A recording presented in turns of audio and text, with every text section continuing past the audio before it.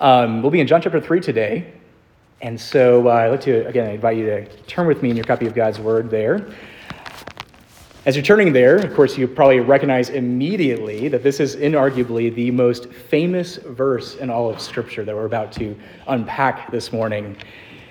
And in this short but powerful verse, the gospel of God's grace toward us, his people, is articulated in such a way that even a small child, as they hear this verse, like many of us who first believed years ago even, can understand this verse, can understand the gospel and respond in faith.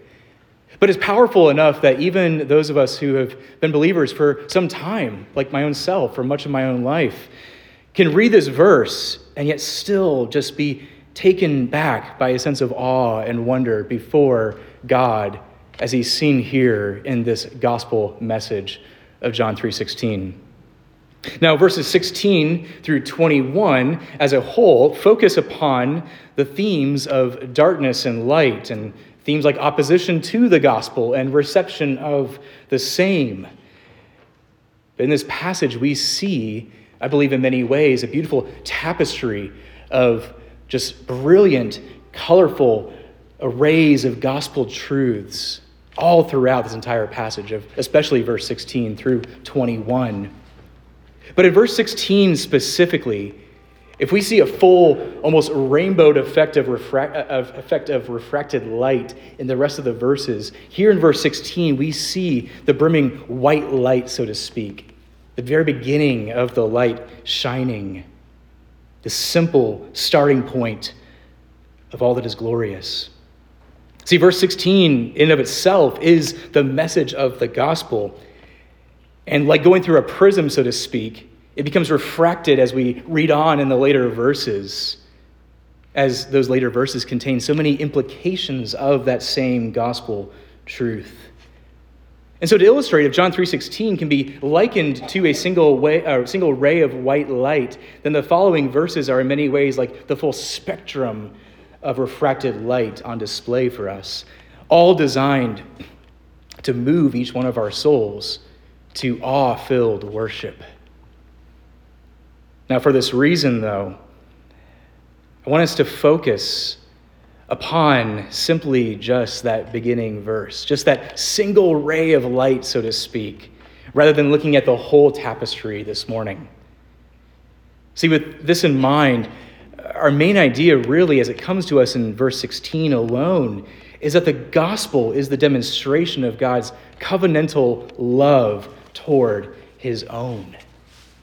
And so, though this verse is so simple, I want us to focus on this morning. So without further ado, let's go ahead and come now to the reading of God's holy word from John 3:16, and we'll go ahead and read the following verses as well to get a better sense of context. The word of God in John chapter 3 says this to us: "For God so loved the world that he gave his only Son, that whoever believes in him should not perish, but have eternal life. For God did not send his Son into the world to condemn the world, but in order that the world might be saved through him. Whoever believes in him is not condemned, but whoever does not believe is condemned already, because he has not believed in the name of the only Son of God. And this is the judgment. The light has come into the world, and people loved the darkness rather than the light, because their works were evil. For everyone who does wicked things hates the light and does not come to the light, lest his works should be exposed. But whoever does what is true comes to the light, so that it may be clearly seen that his works have been carried out in God."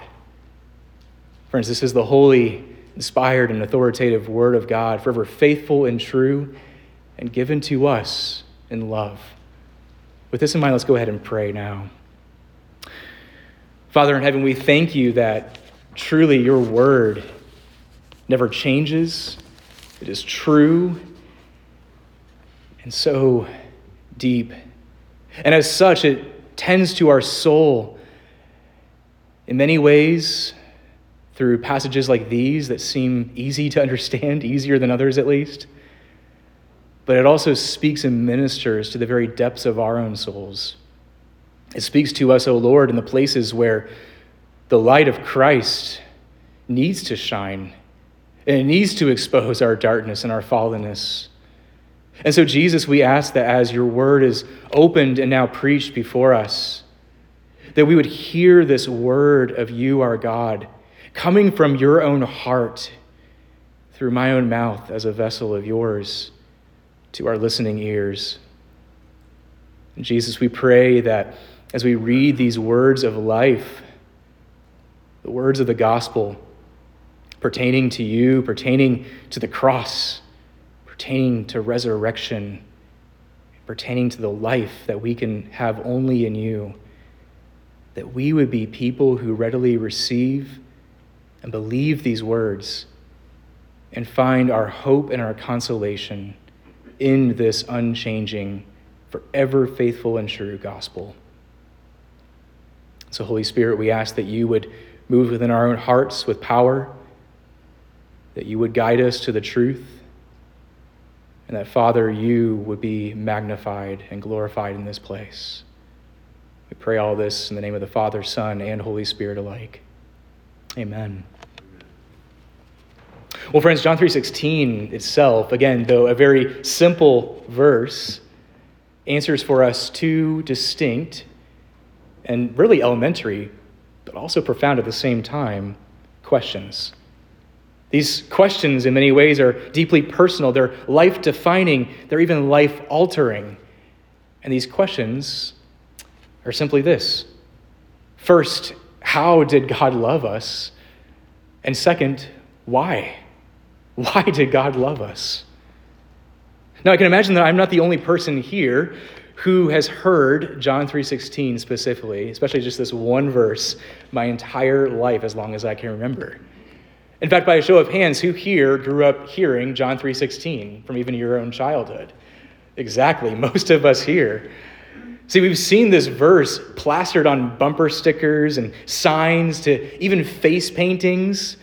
I didn't watch the big game last week, but I'd be surprised if there weren't a few people in the stands who didn't have John 3:16 face painted onto them even, as they usually do. But I venture to say that we as a culture, especially here in America, have become so used to hearing this verse, God so loved the world, that we unintentionally begin to write off the potency of this verse.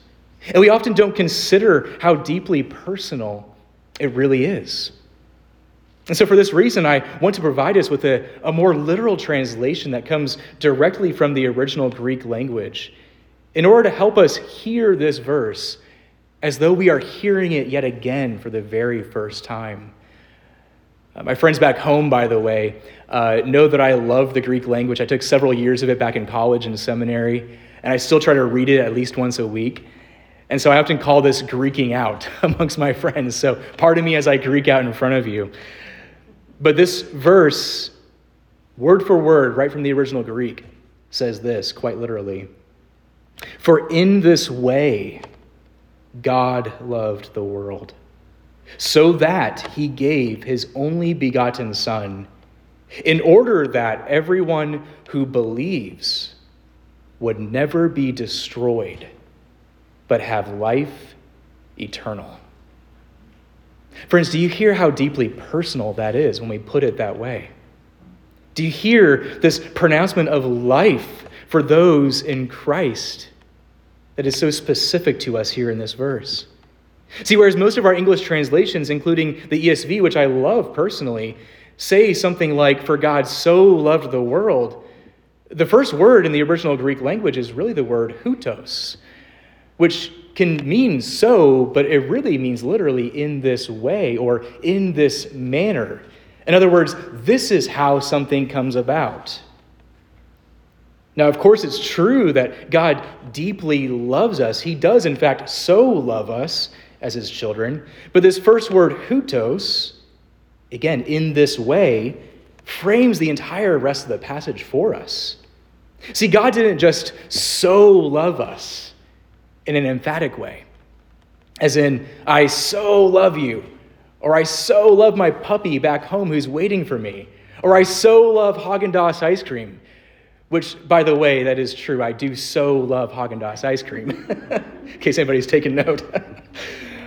But rather, when it says that God loved us literally in this way, it speaks to his very heart. It speaks to what alone could possibly move the very heart of our Creator and compel him to act on our behalf. This is why 1 John 4:8 later on in the scripture tells us that indeed God is love. And though each one of us have broken his heart, each one of us have rebelled against his holiness and his kindness toward us, and each one of us have even attempted to kill him off with our own words and our own actions alike, all the way back in eternity past, even before he fashioned the world, as Ephesians 1 verse 4 tells us, God, out of love for us, purposefully chose us in Christ, in the beloved one himself, to be his own. Now, for theologians, we often call this doctrine, this teaching, election. In other words, God's choosing of us, his people, not based upon anything that you or I could ever do or ever have done or ever will do, but rather from a place of sheer, lifelong committed, marriage-like, covenantal love over those whom he is pleased to show the very depths of his grace in Christ.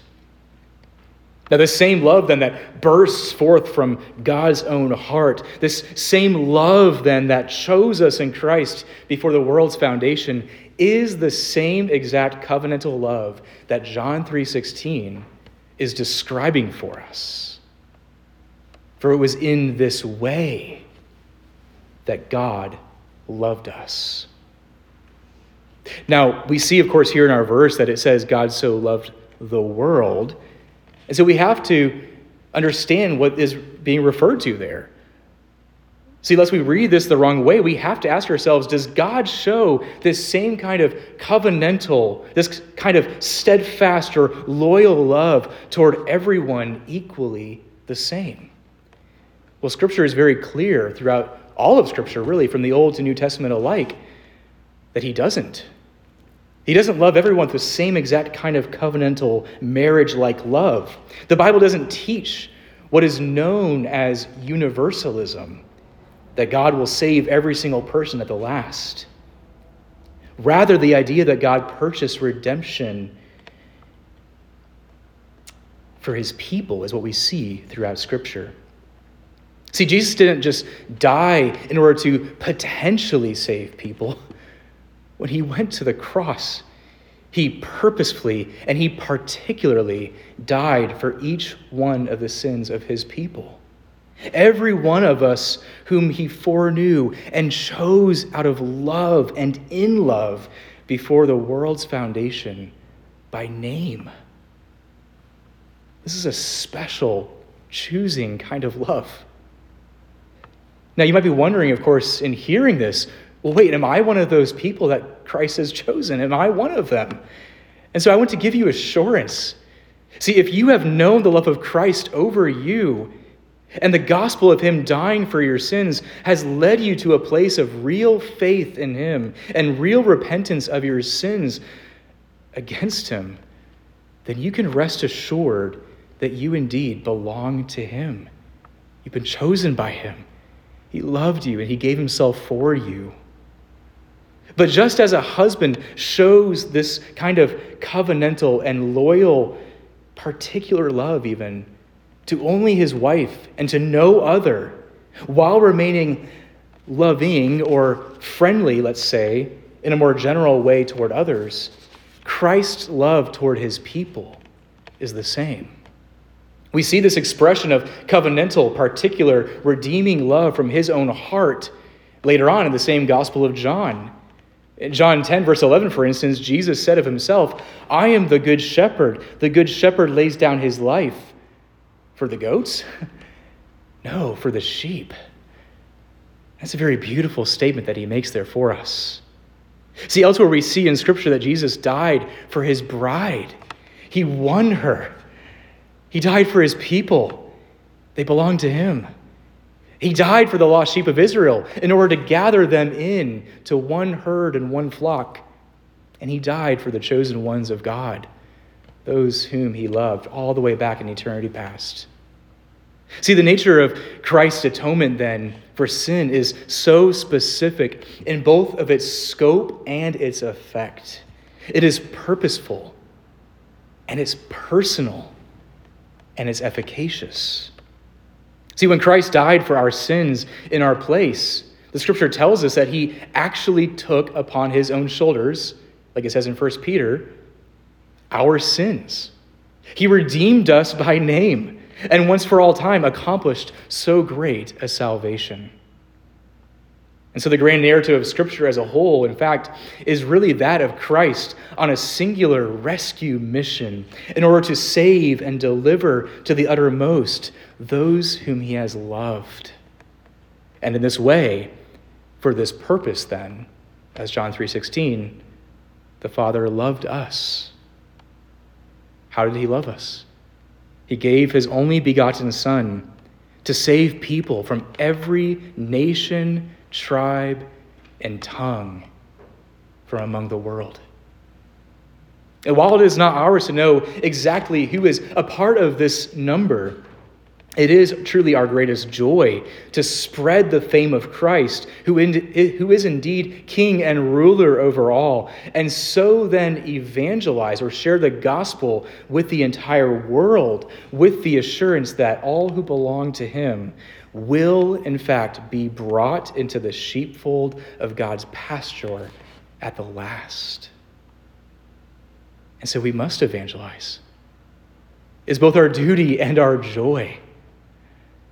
Now, for those of us who have responded already to the gospel in faith, we are now those who then get to boldly declare the mysteries of the gospel. That the Father loved us in such a way so as to send his only Son, the Son who was eternally at the Father's side, begotten of him, from before the world's creation, begotten, not made, forever in perfect union with the Father, loved by him, the apple of his eye. But friends, for our sake, the Father was so moved by his love for us that he sent his only Son to redeem us from the darkness of sin and wickedness and eternal condemnation, in order to fully atone for our sins by his blood. And so that brings us to the why of our passage. We've seen now how God loved us, but again, why? Why did God love us? In other words, for what eternal purpose did the Father love us? Why would he ever go after us, men and women who had spat in his face, who had ridiculed him, who had denied him with our own words and our own actions alike? Well, friends, it was all to demonstrate his love for his own eternal glory, but also for our own eternal good. Again, the gospel message of John 3:16 tells us this. In this way, God loved the world. How? That he gave his only begotten Son. But now why? Why? In order that everyone who believes in him would never be destroyed, but have life eternal. Now, over the past couple of weeks, I've begun fundraising for the new Presbyterian church that I pastor down in Lynchburg. It's called Downtown Presbyterian, and we started just a few months ago. And so we're still fairly new, but we're seeing God gather to our own midst several people from our neighborhood specifically. It's been beautiful to see as the gospel is going forth, as we are even walking through the basic fundamental truths of the gospel like this in John 3:16, as we did last week with them. And what's powerful is that we have four new/newer believers even in our midst who have come to saving faith in Christ, who are learning about these same gospel truths and responding in love and in faith and repentance to this simple gospel message. It's been so beautiful to see how God has just been gathering this new church together in a place that has become so distance from God. We often call the people in downtown Lynchburg, out of love, the ones who are downcast and disenfranchised and even deconstructed, as so many of them have walked away from the faith. Many of those that I serve in downtown Lynchburg grew up in the church, but have walked away and have actually denied Christ by their own actions. And out of love for them, the Lord has placed upon our own hearts this desire to go after those who are lost specifically, and to share this gospel with them in the hopes that they might hear and believe and be saved. Now, though our mission group itself, Downtown Presbyterian, is so small in number, we have about a dozen people at this point, for instance. We've had this desire since the very start of beginning our mission group to be faithful with whatever God entrusts to us for the sake of advancing his kingdom in downtown Lynchburg specifically. And so I've had the joy over the past month or so now of beginning this fundraising process to help raise awareness and even help bring people into our midst who can pray alongside of us and just even encourage our group even from a distance. And over the past month or so, I've ended up traveling quite a bit, twice to North Carolina, once to Birmingham, Alabama, and all over the place, in order to share how the Lord himself has been saving people and bringing men and women to a knowledge of Christ, if even just for the first time. Several of my friends down in Alabama, North Carolina, Pittsburgh, Pennsylvania, and all over, really, have been so moved out of their love for God and for his kingdom of grace as we have seen it advancing, that it's been astounding to just see how the Spirit has moved in their own hearts to come alongside us and partner with us in prayer. And recently, one of my good friends, who will remain unnamed, of course, here, was so moved by what the Lord has been doing in our midst in reaching the downcast and the deconstructed and the disenfranchised, that he gave to our church a very sizable donation even, just in order to help us continue the good work that God has called us to. See, we recognized immediately that this money that he gave us didn't, of course, belong to us. We had nothing to do in receiving it other than having open hands to receive it. And though the money that he entrusted to us didn't belong to us, it wasn't ours, though we couldn't earn it or deserve it, out of love and delight, my good friend sacrificially gave. And so what had once belonged to him, rightfully so, is now applied to our own literal account. Friends, this is the very nature of grace. See, grace sees us in our own lack, in our poverty, in our void, in our nothingness. And it attends us with sustenance and with meaning and with vitality and with purpose. See, what you could never afford or achieve by your own power, grace, capital G, grace, attributes to you. When grace is poured out over you, it becomes, in effect, your own possession, your own inheritance. Like my friend who lovingly gave to our little church plant, the gospel of Christ declares to us that God has credited the very account of our lives, that is, everyone who believes upon Christ, with the very grace and righteousness of the Son, Jesus Christ by name. And what God accomplishes can never be undone. See, this grace, this righteousness, this holiness, this perfect standing before God, this identification even with God because of the gift of his Son can never be revoked or refunded, if you will. Rather, it's entrusted to us. He belongs to us, and we belong to him for all eternity. 1 John elsewhere says this, "And this then is love, not that we have loved God, but that he loved us and sent his Son to be the propitiation or atoning sacrifice, if you will, for our sins." And so in application, if you are in Christ, you are then no longer identified by your sin or your shame or your guilt. Yes, we were once those who walked in darkness. We were once those who were defined by our past sins. We may even wrestle against these temptations to sin, even now as believers, even against our God who loves us. But note this, that our identity itself is not in our sin. Rather, we are in Christ and in Christ alone. This is why John 3:16 says in the Greek, pas ha pistion, or for those who don't know Greek, and that's most of us here, of course, literally says, everyone who believes. Everyone who believes in him, Christ, will never perish. Everyone who believes will never perish. Now, this belief in Christ, then, is not just some sort of intellectual assent or some just passing acknowledgement that, yeah, Christ is God.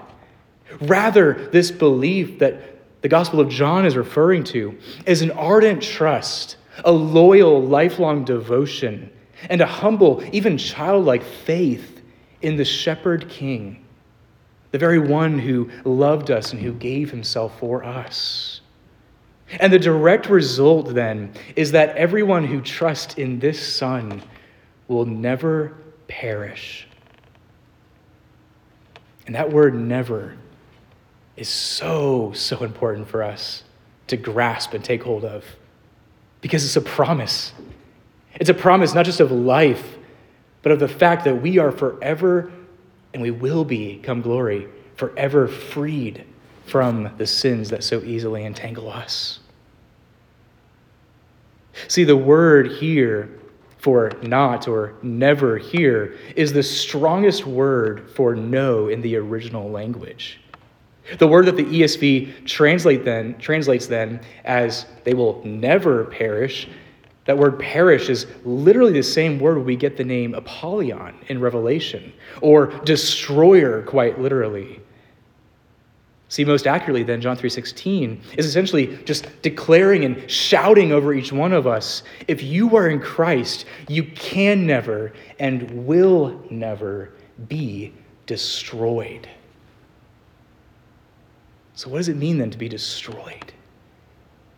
Specifically, John, the gospel writer here, is talking about the destruction that sin itself brings.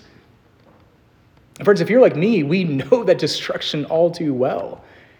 We feel the corrosive power of sin in this world. And it makes us long for the day when we'll be finally free from sinning. But friends, if you are in Christ, your sins, though they may even still tempt you day and night, will never finally triumph over you. They will not have the last laugh. See, the shame that you have carried that makes you want to curl up and hide from God has no power over you. The guilt that you have felt over your sins, past, present, even those yet that you have not yet done, has been once for all time paid in full. And the hurts and the pains that you have endured and suffered even for the kingdom of Christ, for his glory, are all designated and purposed for that final day of healing that we read about at the very tail end of the book of Revelation, where the leaves of the tree of life will heal the nations. For the Lamb of God who was slain is the same Lamb who has triumphed over Satan, sin, and death on your behalf. And at the cross of Christ, the death that truly did belong to you because of your sin was fully and finally defeated.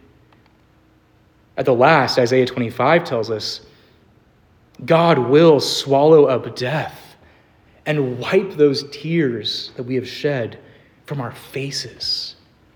And Psalm 16 tells us that if we are indeed in Christ, even our own body will not see that final corruption, for it is purposed to be raised back to life from the dead at the coming of Christ in both power and glory to life eternal. And so, friend, having heard this simple pronouncement of the gospel even this morning, Do you know then this simple yet so profound love of the Father over you?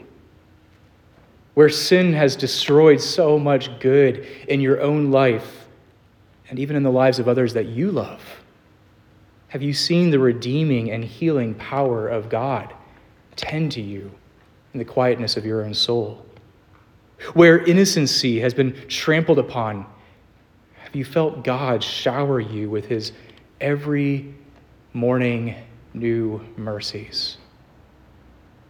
Where joy has been vacuumed away from your own life, have you known the peace that the Holy Spirit alone can restore as he speaks new life back into your heart by faith?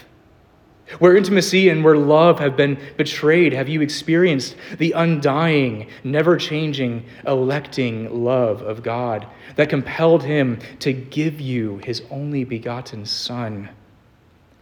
If so, then, my encouragement for us then this week is simply this: that we who believe upon Christ are not purposed for destruction, but rather for life eternal.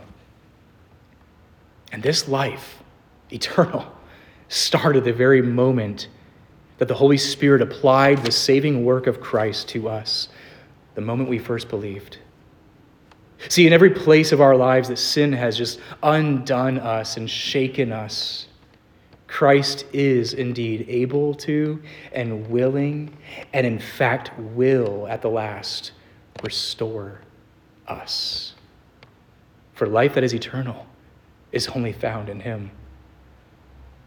Finally, if we know and if we are resting in this love of the Father over us, how can people like you and me not then declare such saving grace, such loyal love, and such a praiseworthy gift from above, not just amongst ourselves here at Edgemont ARPC, but how can we not then declare it to those outside of the four walls of the church, in the hopes that they too might believe and so be saved from the sure wrath of God that is due our sins and the destruction that sin brings about in their own lives? See, if the gospel is the demonstration of God's love toward us, his own, then our proclamation of this same gospel must result in the demonstration of this love in both word and deed here at Edgemont Presbyterian. And this all starts as we learn to live and rest in the undeserved but forever purposeful and praiseworthy love of God. In the name of the Father, and the Son, and the Holy Spirit. Amen. Let's pray. Father, we thank you so much for the matchless majesty of you, our God. The very fact that we are those who are loved by you, that we're known by you, that not even a single hair can fall from our heads without you knowing it altogether, Lord. You know our needs, you know our frailties and our weaknesses. And you know, Lord, the things that seek to undo us and unravel us. The sins, O Lord, that have sought to claim us. But we thank you, Lord, that if we are in Christ, we truly are new creations. Behold, the new has come and the old has passed away. And we long for and even await that day when we will be again free from sinning, free from the vices of sin, free from the temptations, and free, O Lord, from every effect of sin in this life. Jesus, we thank you for claiming us as your own, for making us your prized possession. And Spirit, we praise you for effectively calling us and applying the very work of Christ in our hearts so that we might be saved. And so, Lord, I pray for anyone here who doesn't yet know you as Lord and Savior, that they would call out to you, even here this morning. And Lord, for those of us who have known you for many years even, that you would reassure our hearts before you, that even when our hearts seek to condemn us and shout out against us, he's not worthy, she's not worthy, they can't be loved, that you, O Lord, would prove yourself to be greater than our hearts, for indeed you are. And so we praise you for your love and for your grace and your mercy. In Christ's name alone, amen.